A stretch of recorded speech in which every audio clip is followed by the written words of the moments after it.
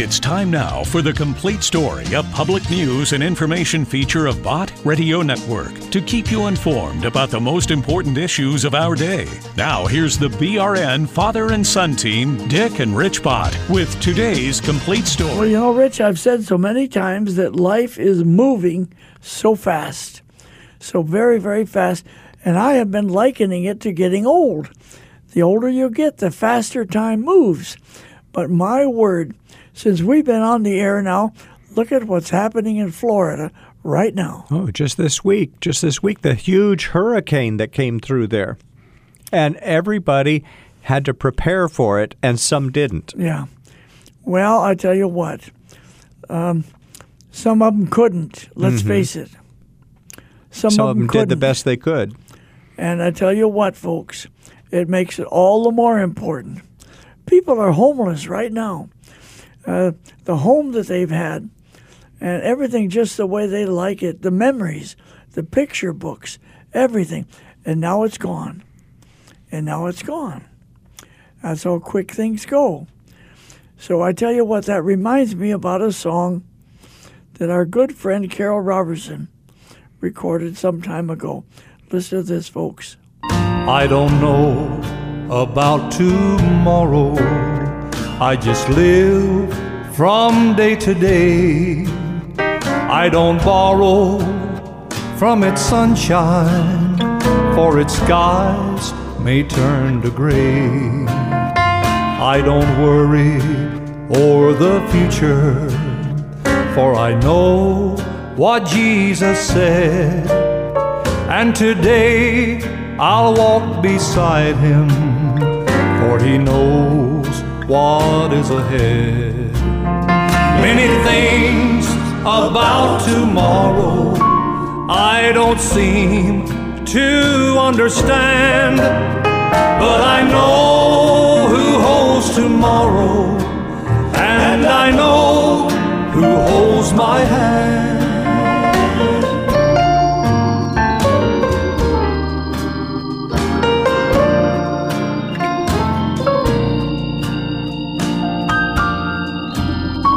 I don't know about tomorrow. It may bring me poverty, but the one who feeds the sparrow is the one who stands by me. And the path that be my portion may be through the flame or flood, but his presence goes before me, and I'm covered by his blood. Many things about tomorrow I don't seem to understand, but I know who holds tomorrow, and I know who holds my hand. Many things about tomorrow I don't seem to understand, but I know who holds tomorrow, and I know who holds my hand. Yes, I know who holds my hand. You see, now that's what people can really depend on. If you want to depend on something, if you want to really know what to count on, folks, that song really had the message in it. Mm-hmm. Yep. Well, do you remember Doris Akers? Of course. I mean, it kind of fits with the tone of the program, I feel. Any Complete Story listener should be very familiar with Doris Akers. Oh, man, I loved her music. I loved the message of her life. I love the way she praised the Lord all of her days that she was alive. And this one fits in with this program just perfectly, because Doris Akers is here to sing about what she believes. Here it is. I sure do love the Lord. How about you? He's been so good, so so many things He's brought me through. When I think about His goodness and how much He loves me, when counting up my blessings, that's the dearest thing to me. I sure do love the Lord. How about you? If not, then you should seek Him, then you'd love Him too. If we only loved Him half as much as He loves us, we would serve Him, and in Him we would put our trust. And knowing just what life with Him affords, there's not a doubt, I know I sure do love the Lord. If we only loved Him half as much as He loves us, we would serve Him, and in Him we would put our trust.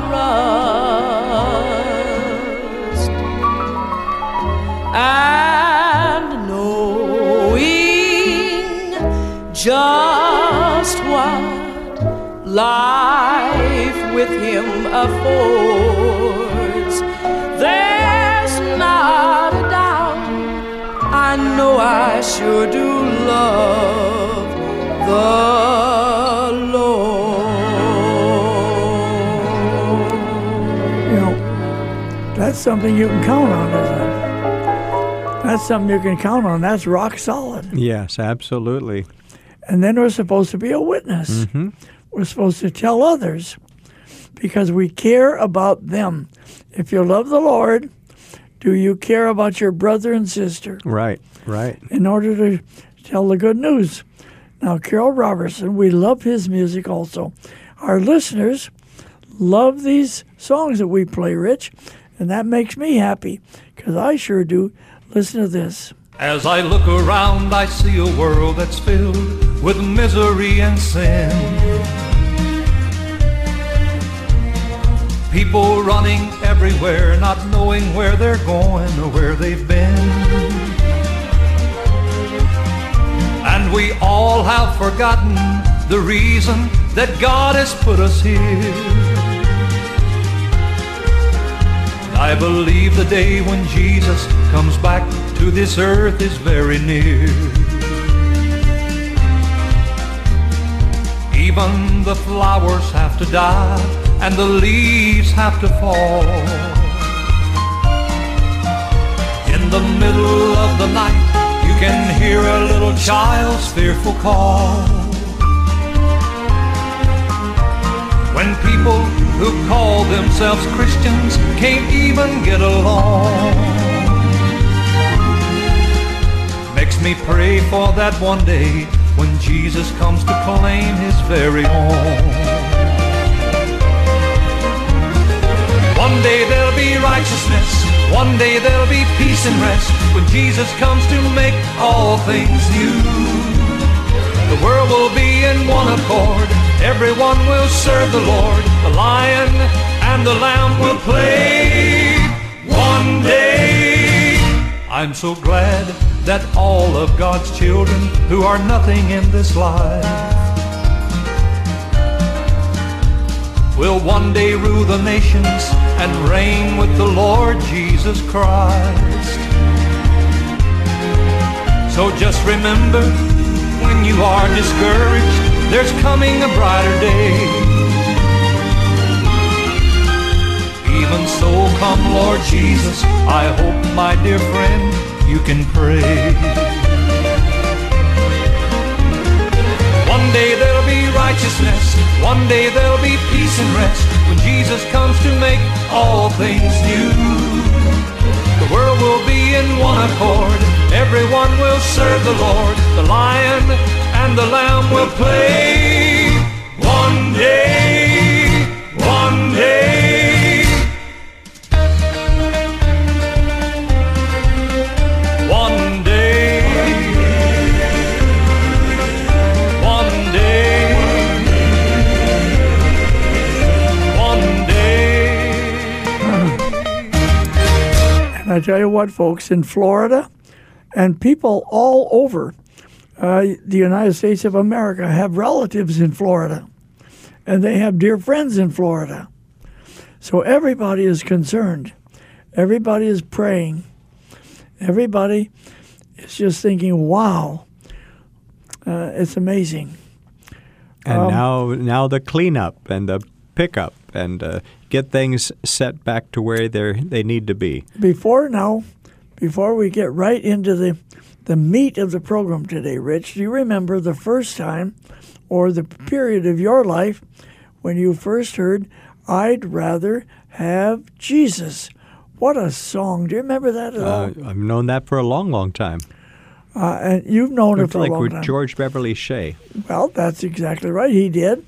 And but I remember when I was a child. I mean, man alive, I'm 89 years old in a few weeks, and I remember this song. So we've got to look up and see who wrote it and everything about it. But I think this would really be a good song to put in this program for what we're doing today. Here it is. I'd rather have Jesus than worldly applause. I'd rather be faithful to His dear cause. I'd rather have Jesus than worldwide fame. Yes, I'd rather be true to His holy name than to be the king of a vast domain and be held in sin's dread sway. I'd rather have Jesus than anything this world affords today. Well, Rich, it seems as though right now the chaos in America is greater than I've ever seen it before. People are being put against people. The black people are being put against the white people. And this group is being put against that group. And it goes on and on and on, doesn't it? Mm-hmm. And then the government says, well, look now, if you vote for me in these primary elections, then I'm going to give you something. I'm going to make it all possible for you to have whatever you think you want. And this is what I promise you. Of course, they don't say they're going to do it. They're going to take it from the people. And so it really, you got to pay attention, folks. You've got to think, who am I? What do I honestly believe? And who can I trust to really keep their eye on the ball and do what they promise? People always want freedom. They want freedom. They want freedom. But then are they willing to work for it? Are they willing to really put their feet on the ground and make it happen? Now, Paul Harvey recorded, people say they want freedom, but they're willing to accept chains if the government promises whatever they want. I think this is a good time for us to hear this again. Here it is. We are being tested, you know, you and I, individually and collectively. The test isn't going to be all fun or all easy. But if you'll hear me out, I think you'll agree you wouldn't want it any other way. Our problems are not new ones. What are our problems? Death, war, and taxes. Well, there's nothing new about the first of these, nor about wars, hot or cold. Wars never end. Cain clobbered Abel with about a 4-pound club, and men have been fighting ever since. Now then, what makes a nation strong? Taxes? There's nothing new about those either. The first income tax was paid by Abraham. It was written on a rock by the hand of divinity and handed to Moses at the top of Mount Sinai. And you might want to remember this. It was at the flat rate of 10%. It promised the wrath of God on anybody who tampered with or violated that law. Christ was born in Bethlehem because Joseph was on his way to pay his taxes. Joseph was a relatively well-to-do landowner of the house and lineage of David. Yet the taxes exacted by Caesar Augustus were so exorbitant that he didn't have enough money left over to employ a trusted messenger for the mission, so though his wife was great with child, he made the journey himself. And Christ was born in Bethlehem because Joseph was on his way to pay his taxes. And Christ was born in a manger because there was a housing shortage when he got there. Our problems are not new. At Runnymede, the Magna Carta was handed to King John on the end of a sword, denying to royalty the right of unlimited taxation. Yet you know it was for us, the American people, to become the first in recorded history ever voluntarily to surrender our rights to private property. Oh, yes, we did. With an innocent-sounding constitutional amendment, the 16th, which says that Congress shall have the power to lay and collect taxes on incomes from whatever source derived, and we forgot to put any limit on the extent to which we could tax ourselves. Conceivably, we could be taxed out of all private property. We could be taxed not 70%, 80%, 90%, but 100%. We could awaken one morning and find that the government owns the farm and the house and the car and has a mortgage on the church, legally. Historically, whenever any nation has taxed its people more than 25% of their national income, initiative was destroyed and that nation was headed for economic eclipse. History says we'll roll forward on momentum for a little while, but we'd better get some more gas in the tank pretty quick. You see, ours is not the first by George good government to arise on the world stage. There have been several. Rome, and Spain, and Greece, and China, and each enjoyed about 150 years at its zenith, and then each decayed away. Not one of them was ever destroyed by anybody else's marching legions. Each rotted away, morally, socially, culturally, economically, simultaneously. You know, one of the most cruel paradoxes of history is this. Because each was a good government, it bore bountiful fruit. And when it bore bountiful fruit, the people got fat. And when they got fat, they got lazy. And when they got lazy, they began to want to absolve themselves of personal responsibility and turn over to government to do for them things which traditionally they had been doing for themselves. At first, there appears to be nothing wrong in asking government to perform some extra service for you, but if you ask government for extra services, government, in order to perform its increasing function, has to get bigger, right? And as government gets bigger, in order to support its increasing size, it has to what? Tax the individual more. So the individual gets littler. And to collect the increased taxes requires more tax collectors, so the government gets bigger, and in order to pay the additional tax collectors, it has to tax the individual more, so the government gets bigger and the individual gets littler. And the government gets bigger and the individual gets littler until the government is all-powerful. The individual is hardly anything at all. The government is all-powerful. The people are cattle.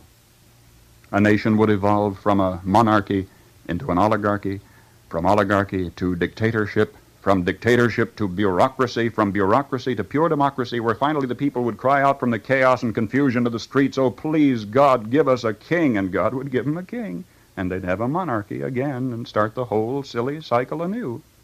We can continue on the high road that's made our United States the powerhouse of the world, but again, it isn't going to be all fun, but then nothing worthwhile ever is. You see, storms are a part of the normal climate of life. I've not promised you a horizon of no work and all ease, all honey and no bees, because storms are a part of the normal climate of life. Sometimes the storm takes the shape of an economic catastrophe or a military holocaust or a prolonged drought or a terrifying flood. But storms are a part of the normal year-in, year-out climate of life.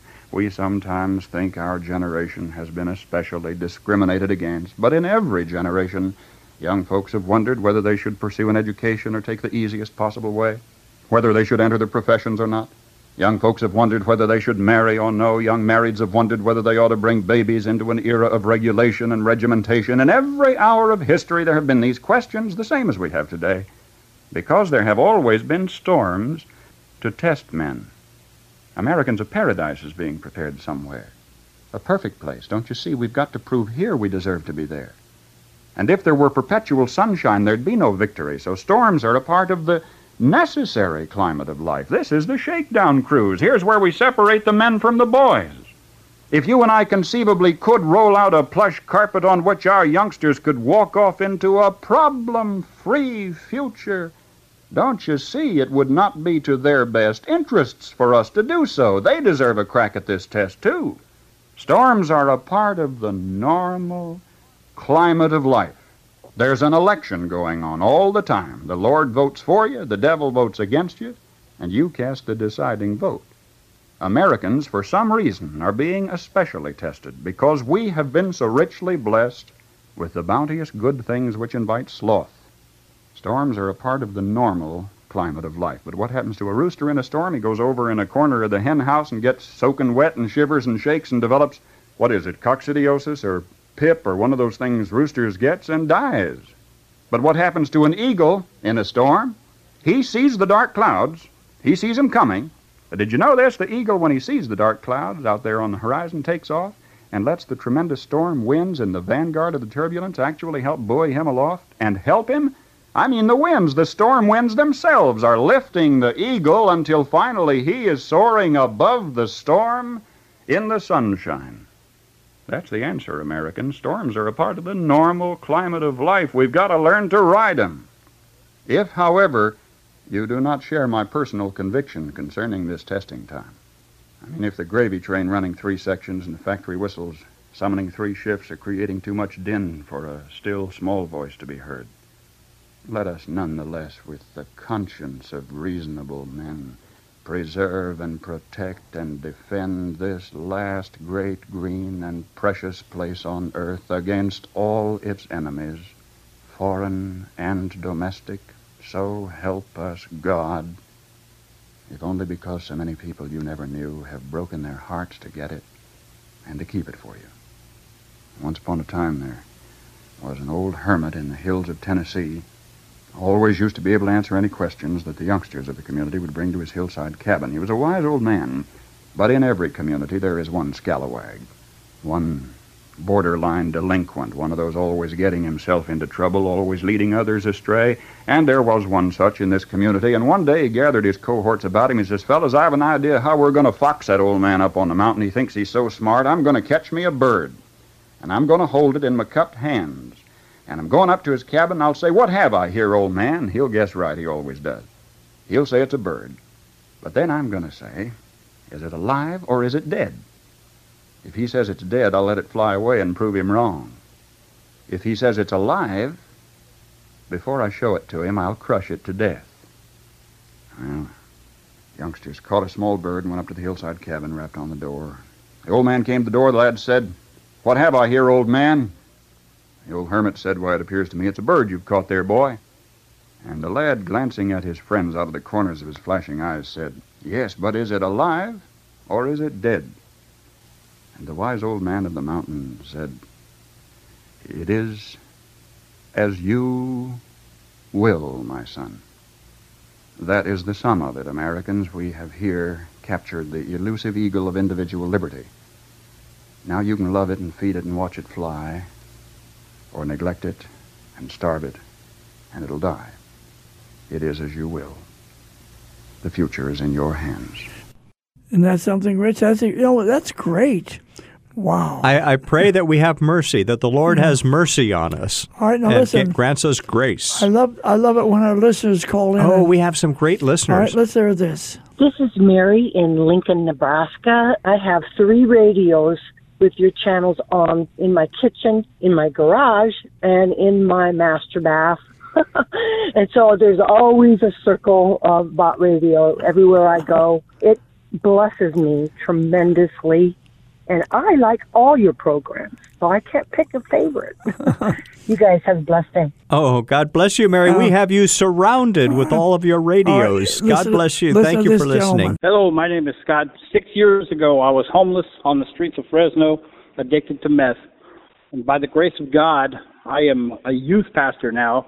The Lord has completely washed away all that sin, all that drug abuse.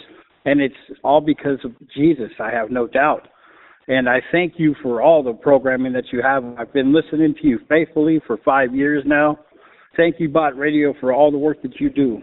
Oh, well, thank you for Thank you, calling us. Scott, Sure. and- Now, the lady was from Lincoln, Nebraska. Yes. And then this gentleman was from Fresno. California. Listen to this lady. I've called before, Gail, in the tri-state area of Iowa, South Dakota, and Nebraska. Rich, absolutely splendid broadcast without your dad. Every bit as brilliant as his have been. You brought me to tears. It was just amazing. So thank you very much. Oh, man. Well, thank you, Gail, hey, for calling. how And that about was that? Senator Langford's pro-life comments that we aired 2 weeks ago. 2 weeks ago. All right, now here's the gentleman. I got the only job in the world that I get paid to run up and down the highway every day listening to Bot Radio. It just starts at 7 o'clock in the morning and goes all day long until I get off of work at 5 in the afternoon. I appreciate it. God bless all of you. Okay. Well, thank you, sir, for All listening as you're driving your truck. Our listener comment line number is 1-800-345-2621. We'd love to hear from you, too. 1-800-345-2621. Give right. us a call. Our time is up now. This is Dick Bott with this chapter, The Complete Story, with my son, Rich, and we'll see you later.